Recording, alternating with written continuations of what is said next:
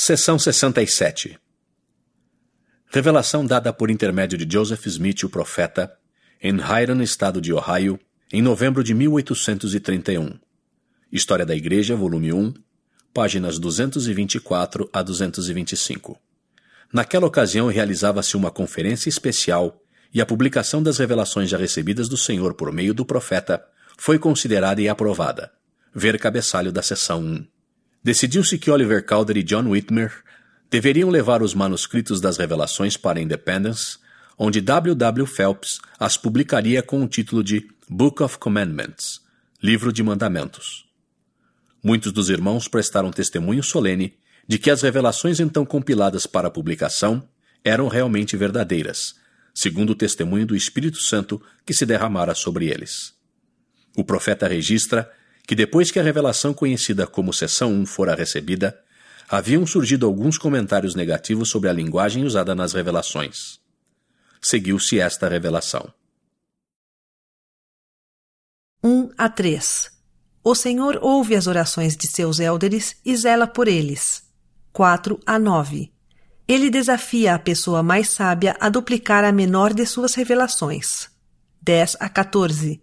Os élderes fiéis serão vivificados pelo Espírito e verão a face de Deus.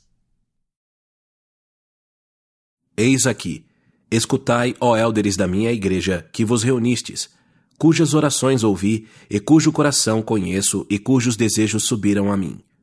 Olhai, meus olhos estão sobre vós, e os céus e a terra estão em minhas mãos.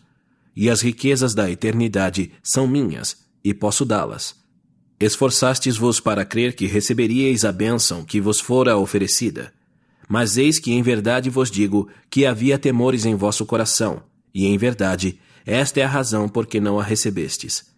E agora eu, o Senhor, vos dou um testemunho da veracidade desses mandamentos que estão diante de vós. Vossos olhos têm estado sobre meu servo Joseph Smith Jr., e sua linguagem e suas imperfeições vós conheceis, e em vosso coração tendes procurado conhecimento para exprimir-vos em melhor linguagem do que ele. Isto também sabeis. Ora, no livro de mandamentos, procurai o menor deles, e escolhei o mais sábio dentre vós.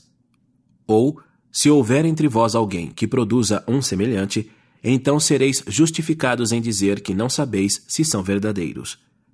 Mas se não conseguirdes produzir um semelhante, estareis sob condenação, se não testificardes serem eles verdadeiros. Pois sabeis que nenhuma injustiça há neles, e o que é justo vem do alto, do Pai das luzes.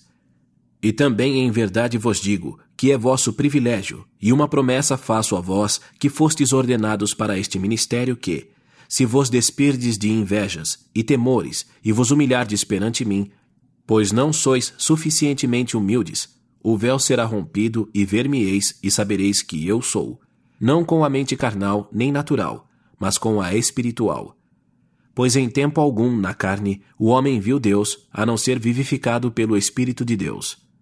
Nem pode homem natural algum suportar a presença de Deus, nem segundo a mente carnal. Não podeis suportar a presença de Deus agora, nem o ministério de anjos.